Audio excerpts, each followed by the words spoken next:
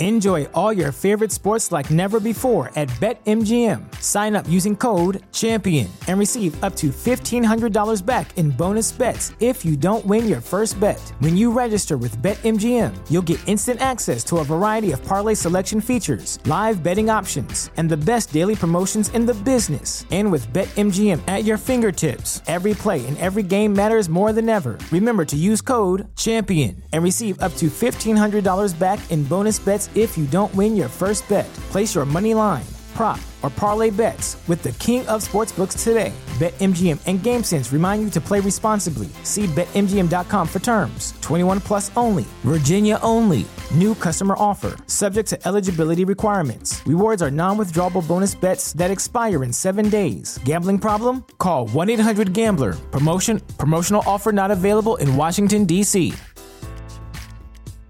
For a school like this, in this situation, they get into the Big Ten Conference, they look to up their game, and they say, what a perfect position we're in. We can do exactly what Nike did because we have this prominent alumnus who founded this company, Under Armour, that's trying to compete with Nike. How lucky we are. But the pressure that comes with that,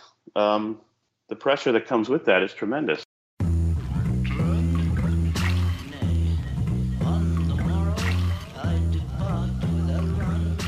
Welcome to the Edge of Sports podcast. I'm Dave Zirin. This week we speak to the author of University of Nike, Joshua Hunt, about the apparel and sneaker leviathan's lucrative and also alarmingly toxic relationship with higher ed, specifically at the University of Oregon. Also, I've got some choice words about Brazil, the 2014 World Cup, the 2016 Olympics, and their new proto-fascist leader, Jair Bolsonaro. I also have a Just Stand Up and Just Sit Down awards, Kaepernick Watch, and more. But first, Joshua Hunt. Just as a background for our listeners, can you describe the relationship and the history between the University of Oregon and Nike? Yeah, it's a long relationship for sure, going back to the fact that Phil Knight did his undergraduate degree there before going on to Stanford Business School. And in fact, his father also went there, Phil Knight, the former CEO and chairman and co-founder of Nike. And the relationship doesn't really get interesting, though, until the mid-1990s, when the Oregon Ducks have a fluke appearance in the Rose Bowl. They're sort of not a Rose Bowl going team at the time, but they end up in the 1995 Rose Bowl. And Phil Knight decides maybe he ought to start using his box seats more often at Autzen Stadium. And around this time, the University of Oregon president, Dave Frohnmeyer, is looking for more outside money, looking for more private money, corporate money, because in 1990, Oregon taxpayers passed this really ruinous piece of legislation called Ballot Measure 5, which slashed taxpayer support for public schools and higher education specifically. So at the same time that the University of Oregon is really hurting for money, Phil Knight is paying more attention to what's going on with the University of Oregon's football program. And it's particularly good timing because Michael Jordan has just announced his retirement pretty recently, and Nike is starting to think about doing for football what they've already done with basketball, which is start out in colleges and sort of build up a certain level of dominance in among the college players, and then use that as a way into having a bigger presence with the professional teams. And they were trying to get more NFL contracts at this time. So that's when the relationship starts getting interesting. Basically, some people at the University of Oregon, said, "Hey, Phil, you could really help us out here if you helped us pay for an indoor training facility for our football players, because right now all the top recruits on the West Coast are going to California. They don't want to come to Oregon where it's raining all the time and not have an indoor practice facility. So Phil Knight helps pay for that. It's the first of many impressive athletics facilities that he helps pay for on the University of Oregon campus. And so he's got this private, what looks like from the outside a philanthropic relationship with the University of Oregon. And meanwhile, his company, Nike, is doing big apparel deals with the University of Oregon, just like it's doing with many, many other schools.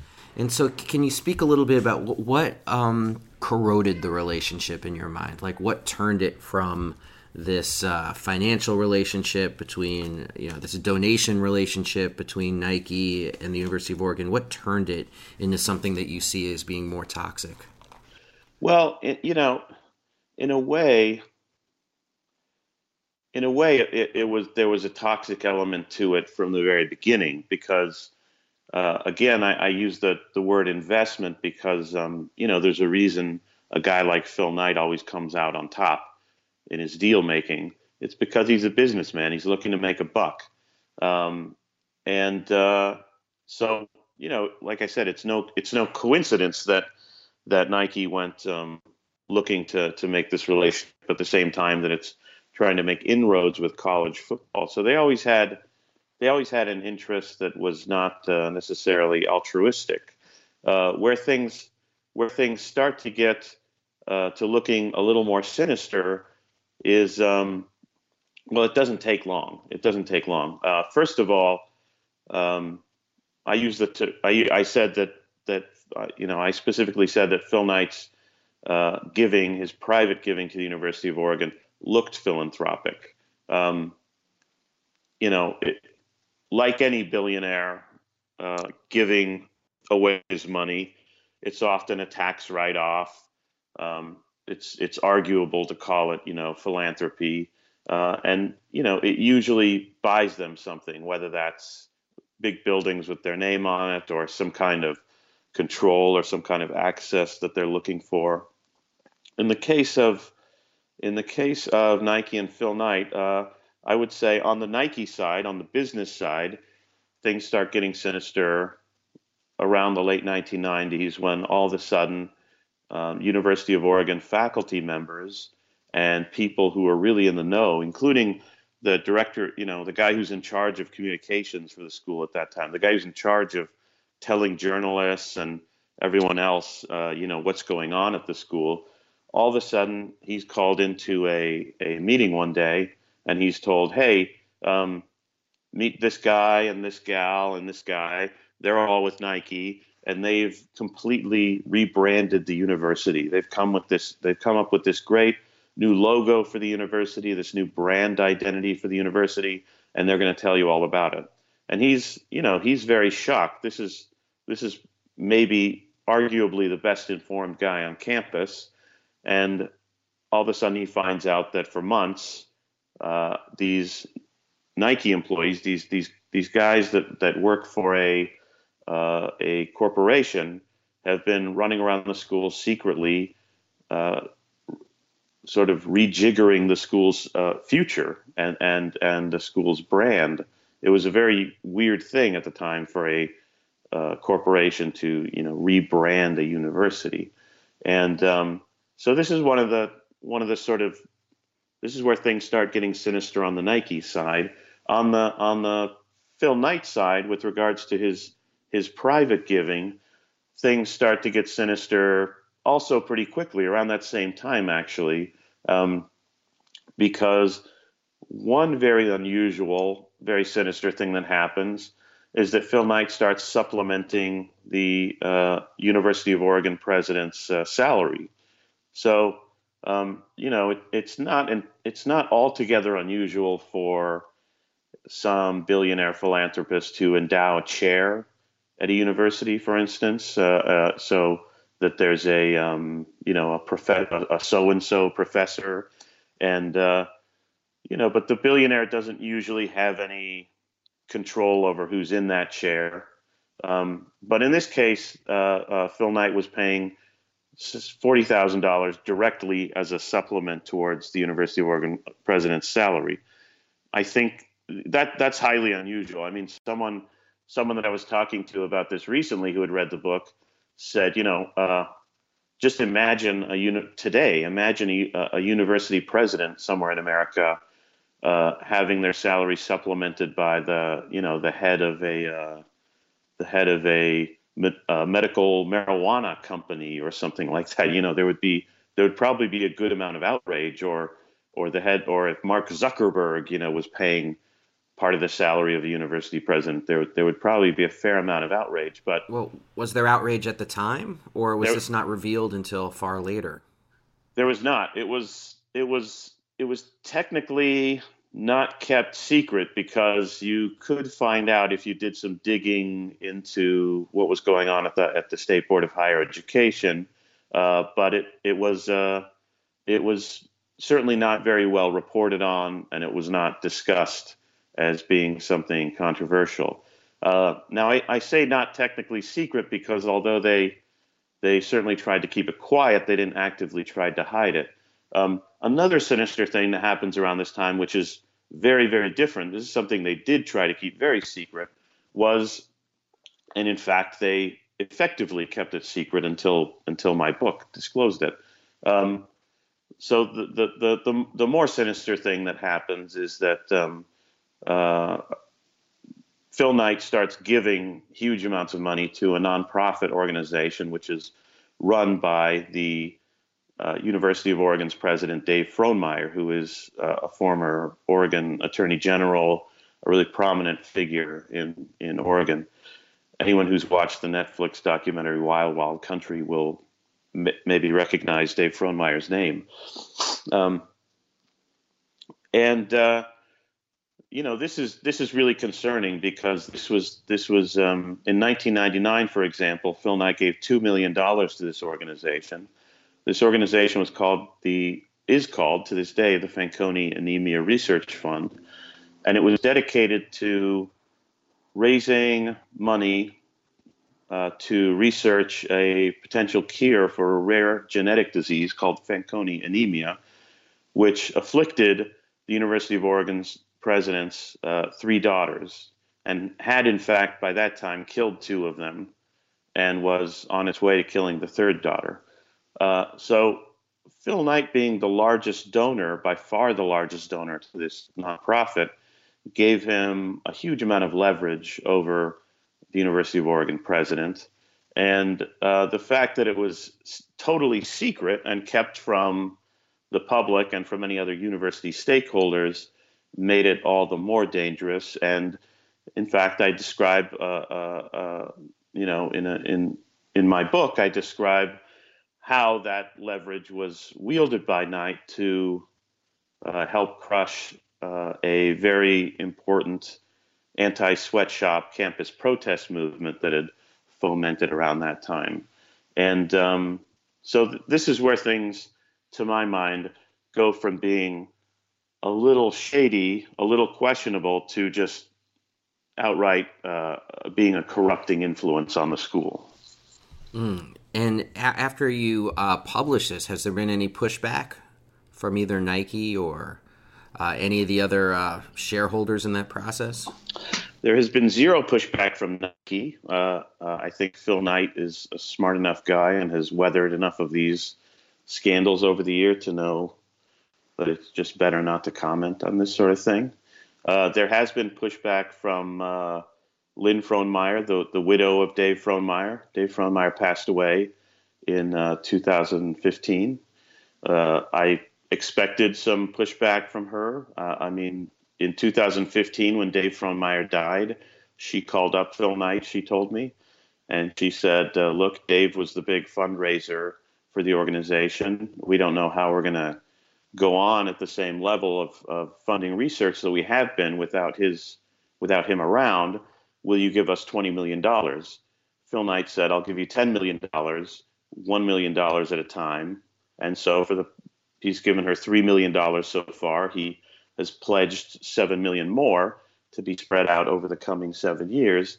So she has a real incentive to keep that relationship with Phil Knight a pleasant one for him. So I sympathize with her position, but we have multiple verifiable sources that say things happen the way we describe them in the book, and in fact, public records also show that public records support our account of exactly what happens in the book. So Nike lays down this blueprint with the University of Oregon. How did it metastasize out of that? Like, how did Nike then go forward, and what's been its impact on higher ed more broadly? Well, this is where you and I share some of the blame, right? This is where we as citizens and taxpayers share some of the blame. I mentioned this really ruinous piece of legislation, Ballot Measure 5, in Oregon, which was, by the way, it was pushed by these very far right-wing figures.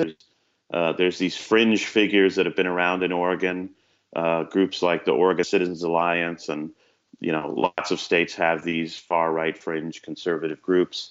In Oregon, they're particularly effective because it doesn't take a lot of signatures to get something on the ballot in Oregon, for one thing, and you also don't need to, when you're collecting signatures in Oregon to try and get something on the ballot, you don't need to gather those signatures from a diversity of counties like you do in a lot of other states. You can sort of focus on, okay, well, this is a really red area, they'll support this, or this is a really blue area, they'll support that, and you can gather your signatures. And back in the late 80s, one of these guys, one of these conservative operatives, even bought himself a signature gathering firm so that he could make money while pushing these sort of far right measures and get them on the ballot. And so, it starts with that. It starts with these GOP or conservative efforts to get these big tax cuts on the ballot, specifically aimed at things like education. And that's what Ballot Measure 5 cut in Oregon. And Oregon was doing this at a time when other schools were not. In 1990, public universities were not slashing their budgets. But cut to 5-10 years later, and everyone's starting to follow Oregon down this path. And so that's where things get really scary, right? And at the same time that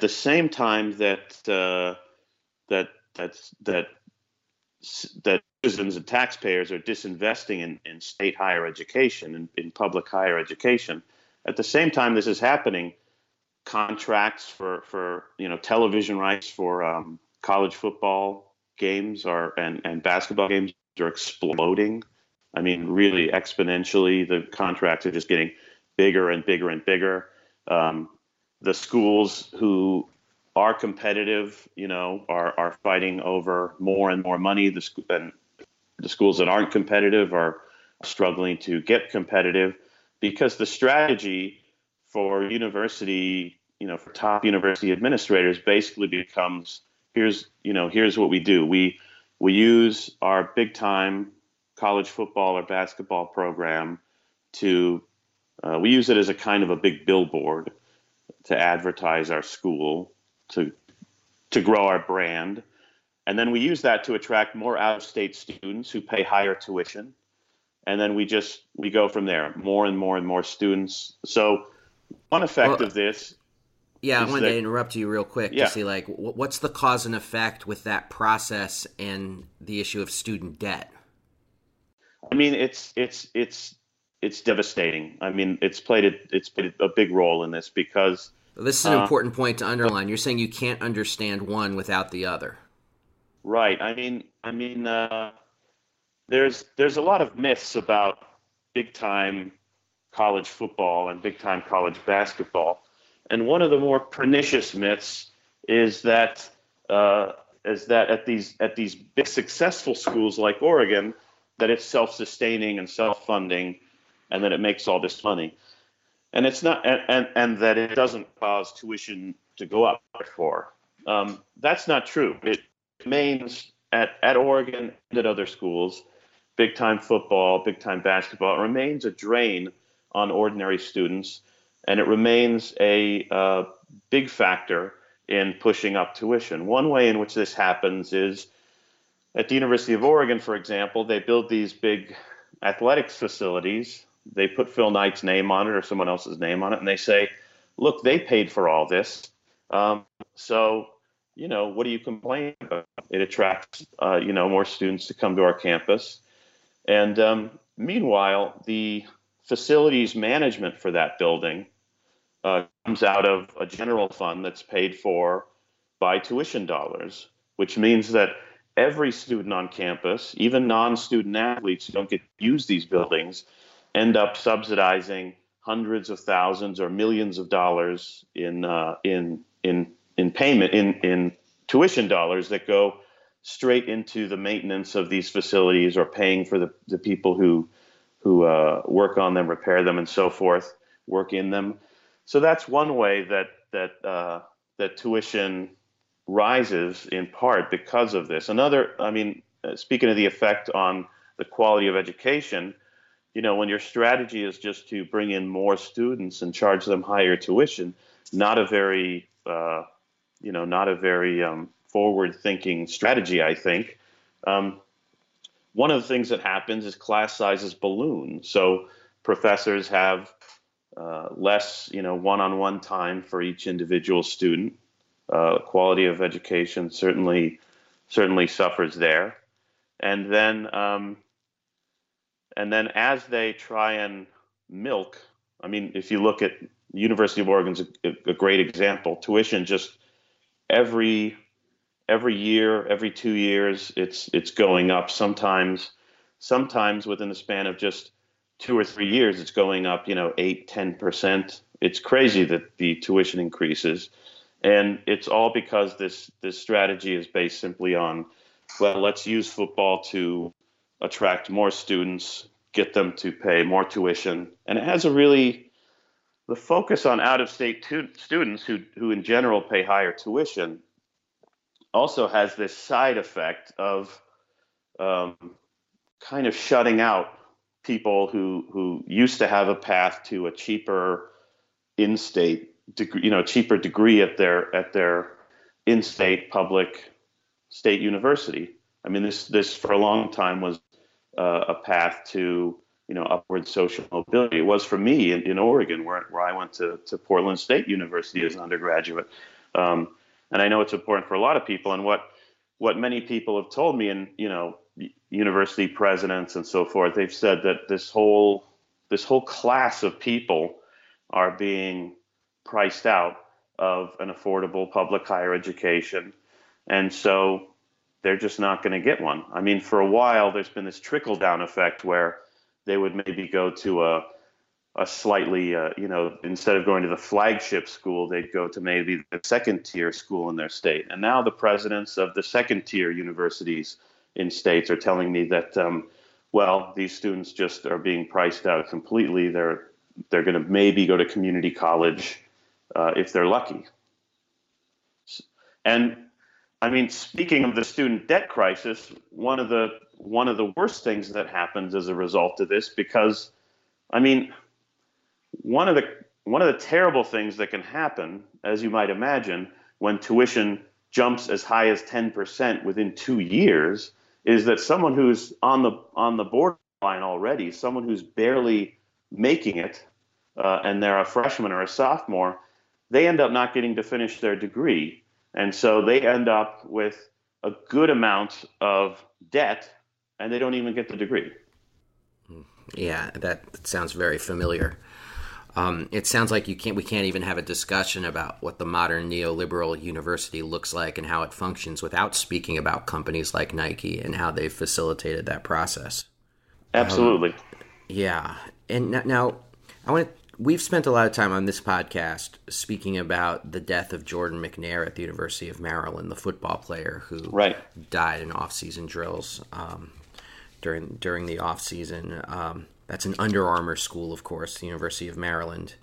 Now, I know that you've said that the death of Jordan McNair, that we can make connections between this and UMD's emulation of the University of Nike blueprint. Can you speak about that? Yeah, I mean, one thing that I talk about in my book is the ways in which a close relationship with a corporate benefactor or a big time billionaire, the ways in which these kinds of relationships seep into and corrupt basically every part of the institution from the top down, and the way they change not only how uh, top officials run the school, but how they even think about education, how they think about running the school.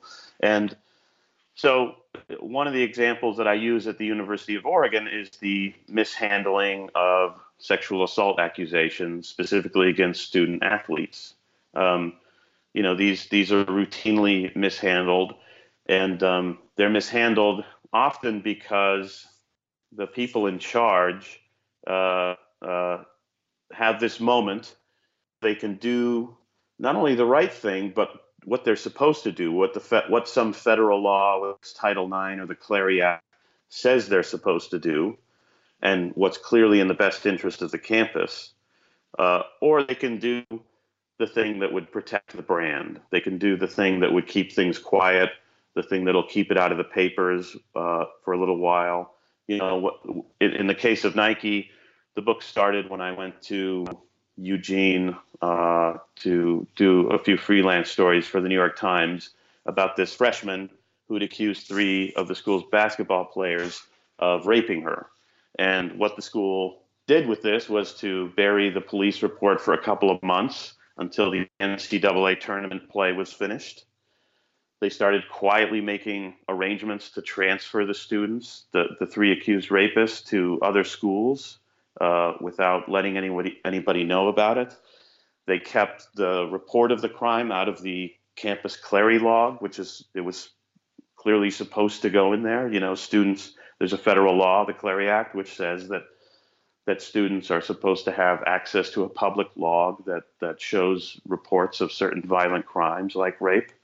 And they failed to do all of these things. And if you read the book, you'll see they did much worse, all in the name of protecting the brand. And I suspect that when a full post-mortem is done on this situation at Maryland, I suspect that we'll find something similar that happened, because it's hard to imagine having a kind of training program that could kill a young man, a young, healthy 19-year-old athlete. It's hard to imagine having that kind of training regimen and not passing at least a few points where people saw red flags and said, wait a minute, maybe this is a little extreme.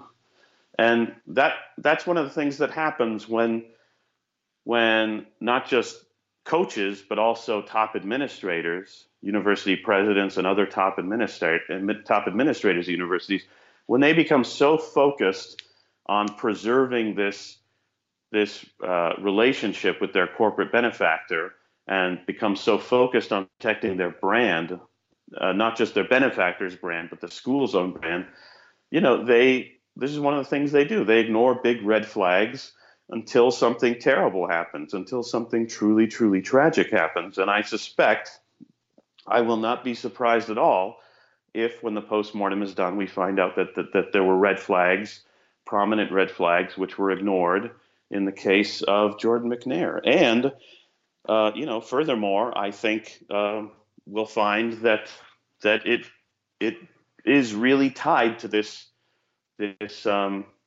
University of Nike, what I call the University of Nike blueprint, because, in Maryland, they explicitly said that they wanted to do what Nike had done in Oregon. Maryland's athletic director a few years ago, Kevin Anderson at the time, said, he told the New York Times, I saw the beginnings of what Nike did with Oregon, and that's been our conversation from day one, that we can have that kind of relationship.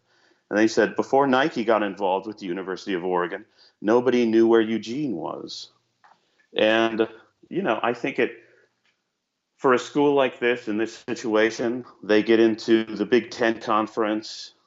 They look to up their game, and they say, what a perfect position we're in. We can do exactly what Nike did because we have this prominent alumnus who founded this company, Under Armour, that's trying to compete with Nike. How lucky we are. But the pressure that comes with that, is tremendous. I mean, if you look back through the history of college football scandals, going back to the first college football rule book, when there's a big scandal, it usually involves pressure related to big money. Wow. So yeah, that's a great point. I did want to ask you, I know we're running low on time. I did want to ask you, after all the research you've done on Nike and after everything you know about Nike, what's your reaction to the Colin Kaepernick Nike campaign? Like, what do you think when you see a resistance icon like Colin Kaepernick and then he's doing a commercial for Nike? What goes on in your brain? Well, look, I mean, first of all, Kaepernick, of course, has all my support. I think what he's doing is tremendous, and it's good to see him have any ally. But on the Nike side of things, it's so clearly just a cynical branding exercise. I mean, it must have been one of the easiest decisions Nike ever made. I mean, people, the way people have talked about it online, you'd guess maybe that Nike wrestled with this decision. Not at all. Kaepernick was already an icon. There's nothing that Nike loves more than an icon, and furthermore, as I wrote in a piece for The Atlantic, when this all sort of happened, when the Kaepernick ad came out, if Nike does something, it's because they think it's good business. Period. That's the only reason that I mean, you don't, like I said, you don't come out on the better end of every business deal you make if you're not always crunching the numbers. And that's what Nike did. They crunched the numbers. And look, I lived in Portland for a long time, and I have friends that work at Nike, and one of them told me, a little while before you and I knew about the Kaepernick thing, when they announced it on campus, Kaepernick came out. He said Phil Knight was there on campus. He's no longer the CEO of the company. He's essentially retired, but he came out and was seen around campus partying with everyone and celebrating Kaepernick and all this. And so some people at Nike even buy into their own mythology. And I've talked to activists who've highlighted some of the country's labor abuses. One of them, Jim Keedy, said that every time he meets some Nike executive who's done some terrible thing that he's documented, they always tell him, hey, I'm a good guy, I'm a family guy, I'm not a bad guy, I'm just trying to make a living, this sort of thing. And but when it comes down to it, I mean, that is about it. They're trying to make a living, they're trying to make a buck, and they certainly made a few bucks off Colin Kaepernick and his image. Again, this activist Jim Keedy said what I would have liked to see, and what I might have given, what he said he might have given Nike credit for, is show Kaepernick kneeling. Show Kaepernick kneeling. Right, I can't breathe on the ad copy or something like this. If you really want to be controversial, if you really want to be edgy, if you really want to support what it is that Kaepernick's standing for. As it is, they're not really supporting what Kaepernick's standing for as much as they are supporting, as much as they are co-opting his image and co-opting his, I mean, like I said, the man was an icon before Nike signed on with him. Right. Wow. No, that's exactly right. And it is interesting that that's a Nike. We've talked about this on the show about how this is a Nike advertising pattern going back decades of taking this kind of edgy content, whether it's Spike Lee's filmmaking all the way to Kaepernick, and stripping it of its content, like mining it for what people find attractive about it and then stripping it of its content. Right. Selling the dream, Jordan called it, right? He said, Michael Jordan, famously said way back in the day that, Phil and Nike have turned me into a dream. And that's about it. You disassociate the iconic image from anything that might be the least bit controversial about it, and you associate it just with good, warm, fuzzy, positive feelings. And never mind that the shoes are being made in a sweatshop in terrible conditions by impoverished people. We'll nevertheless try and associate the brand with some kind of luxury and some kind of trendy lefty message. Speaking of Nike spokespeople, when I was writing this book, you often try and get inside the head of a subject, and you can't help but wonder, a bit more about their personality when you read about all these things that they do.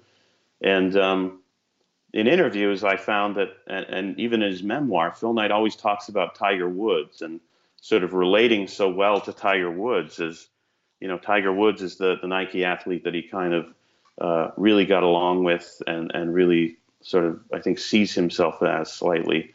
And I always, when I was reading the book, when I was reading all this research about him and writing the book, I couldn't help but think of Lance Armstrong over and over again. It's all I could think of is these two men seem so similar to me, that kind of bloodthirsty competitiveness that Lance Armstrong had, and his truly iron will to do anything that it took to not just to win, but not to lose, and to really oftentimes it seemed like he really just wanted to hurt the other guy. And to me, that's the Nike athlete that Phil Knight most resembles, looking back across his life and how he's lived it. Wow. And just one last question for you. I asked this, Josh, of everybody we have on the show. The book is terrific. It's The University of Nike. As you were working on it, what kind of music did you listen to? What got you through as you were trying to push through and finish this book? Oh, that's a great question. When it comes to the writing part of it, I just can't listen to music with lyrics. It's too distracting. I'm a little too simple-minded for it. So when it comes to the writing, I listen to a lot of mental stuff that I like. John Fahey, a lot of John Fahey.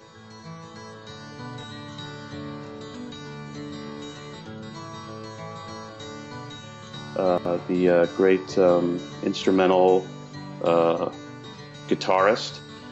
I think he called himself American Primitive, and a lot of Glenn Gould and Eric Satie and things like that. For the reporting part of it, I did a lot of this reporting on the University of Oregon campus, and so I listened to basically a lot of the music that people were listening to on campus at the time. So whatever was hot with the college kid. Cool. That's awesome, Josh. Hey, thank you so much for joining us here on the Edge of Sports podcast. The book is University of Nike. The author is Joshua Hunt. Really appreciate your time. Thanks so much for having me. Terrific.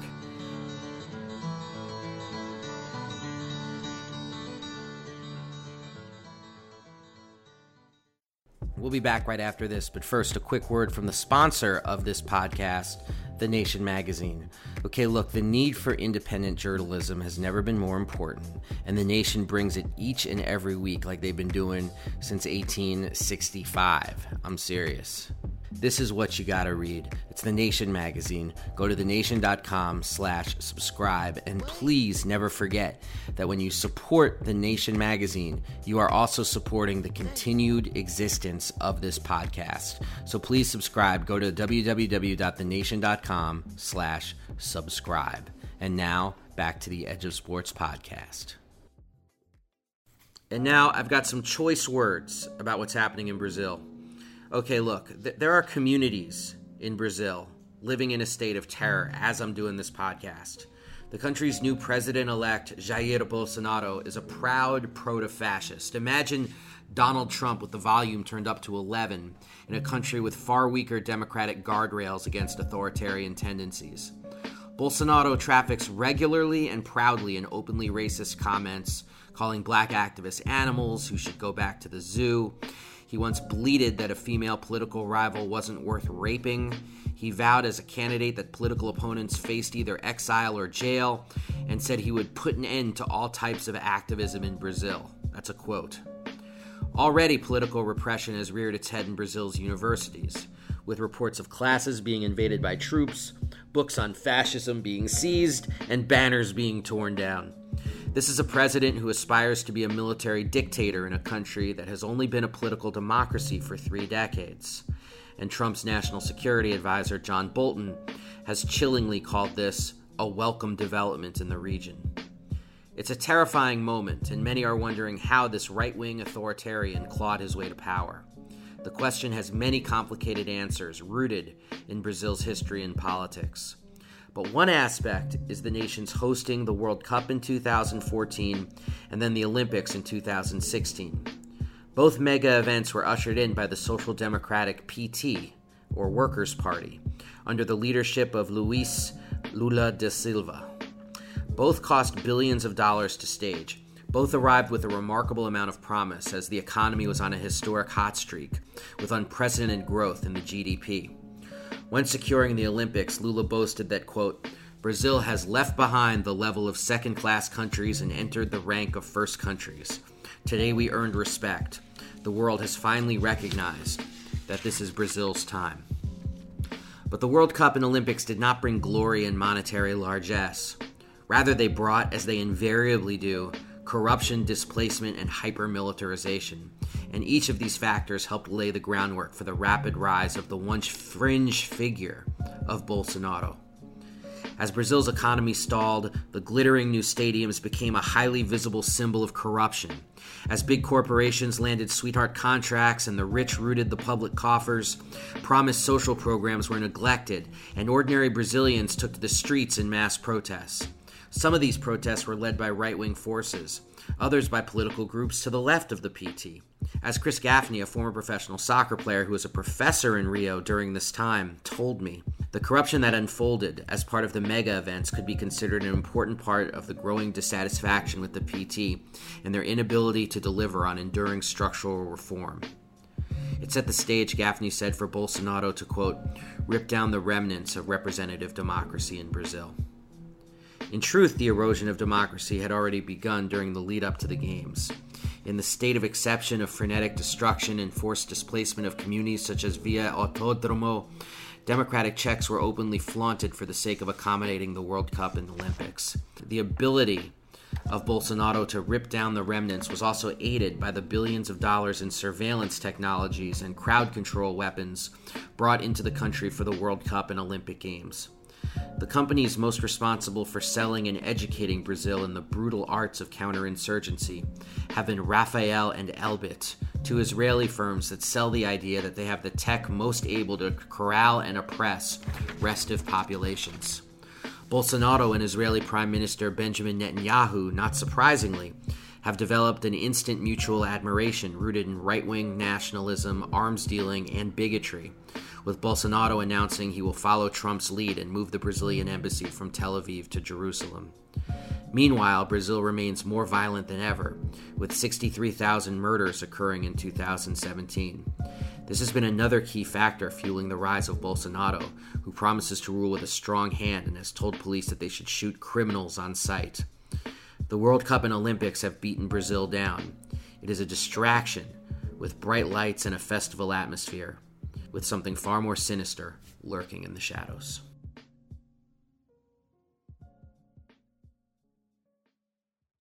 We'll be back right after this with a quick word from Edge of Sports. Hey everybody out there, this is Dave Zirin with the Edge of Sports podcast. People got to know that we put this podcast on with elbow grease and and bubble gum on a weekly basis. And we're proud of the work that we do. We love it, but we can't do it without support from you, the listener. So please go to patreon.com/edgeofsportspod and support the podcast. That's patreon.com/edgeofsportspod. Any little bit you might give to support the podcast actually makes a huge difference to the work we're trying to do. That's patreon.com/edgeofsportspod. We appreciate you. Make no mistake about it. And now, back to the Edge of Sports podcast. And now it's time for the Just Stand Up Award. Just stand up and just sit your ass down. The Just Stand Up Award goes to Athletes for Impact, which is an organization of athletes largely centered around the WNBA who signed on to a broad statement calling for unity against the hate crimes and racism inspired by Trump, and also called for people to get out and vote this past Tuesday. The athletes involved who put their names on this statement, which was a terrific statement that was uncompromising.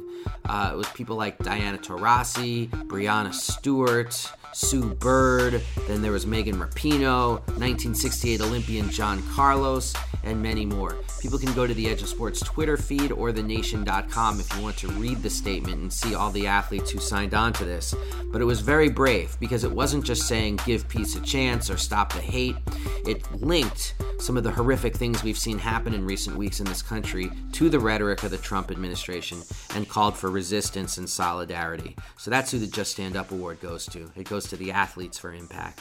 For more information on Athletes for Impact, they got a website, just put it in the Googles. The Sit Your Ass Down Award. Sit your ass down. I mean, it's going to Jerry Jones, owner of the Dallas Cowboys, for no other reason that Stephen A. Smith eviscerated the Dallas Cowboys and their fan base before the Monday Night Football game a week ago.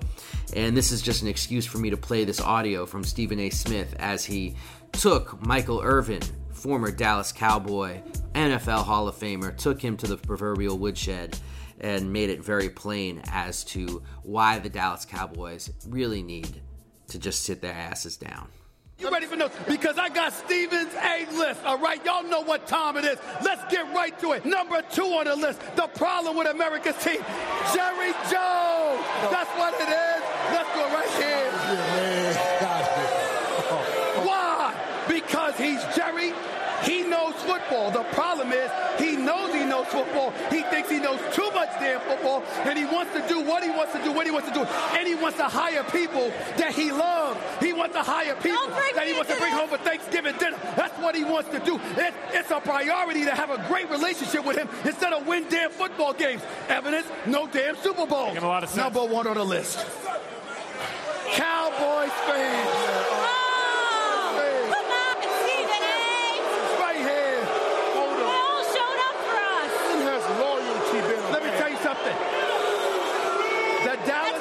Appreciate you coming. The Dallas Cowboy fans are loyal. The Dallas Cowboy fans will stand by their team. What is the problem with that? Guess what? If you know the fans are going to come no matter what, if they're going to support you no matter what, if they're going to stand by you no matter what, guess what? The priority doesn't become winning because you don't have to worry about losing them. The Dallas Cowboy fans do not hold the Dallas Cowboys accountable. That's one of the reasons why you're the most disgusting, nauseating fan base in American history. That's my list. This is what it is. I said it. You know it. You know it. You know it. You know it. You know it. Forget you. What are you saying? You know what time it is. What's up? And now it's time for the part of the show we call Kaepernick Watch. The latest comings and goings with Colin Kaepernick. I'm actually not going to talk about Colin Kaepernick today, but Colin Kaepernick's compatriot, Eric Reid. Eric Reid has been terrific since coming back into the league playing for the Carolina Panthers. He has been absolutely uncompromising in interviews. People are asking him how it's going. Is it going well? How's it going taking a knee? And he's basically just said over and over again, you know, things are fine and good, but things aren't going to be whole again until Colin Kaepernick is back in the NFL. He's been a relentless truth teller right in the faces of the NFL. He tells on them at every opportunity. Even when he was asked what Ron Rivera, his coach for the Carolina Panthers, thinks about him kneeling before the anthem, Eric Reid shrugs his shoulders and just says, well, he doesn't really have a choice. It's not like he could stop me. So this is who Eric Reid is. Now, Eric Reid this past week also went public with the fact that the NFL has drug tested Eric Reid 5 times since he's come back into the league. And he said, "This is like the 5th time since I've been here. They're not going to catch me." And it's so interesting because these drug tests are supposed to be random. And the chances of being tested 5 times in the, 3 weeks that Eric Reid has been back in the NFL, someone did the math on this. I mean, it's an astronomical number. So for the NFL to say that they're not targeting Eric Reid is an absolute joke.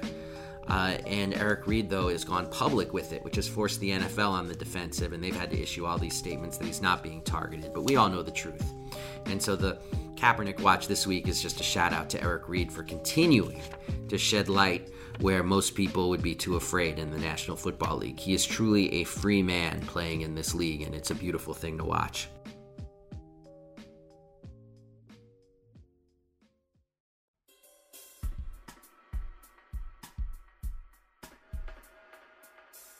Well, that's all the time we have for this week. Thank you so much, Joshua Hunt. People should read the book, University of Nike. It really is quite good.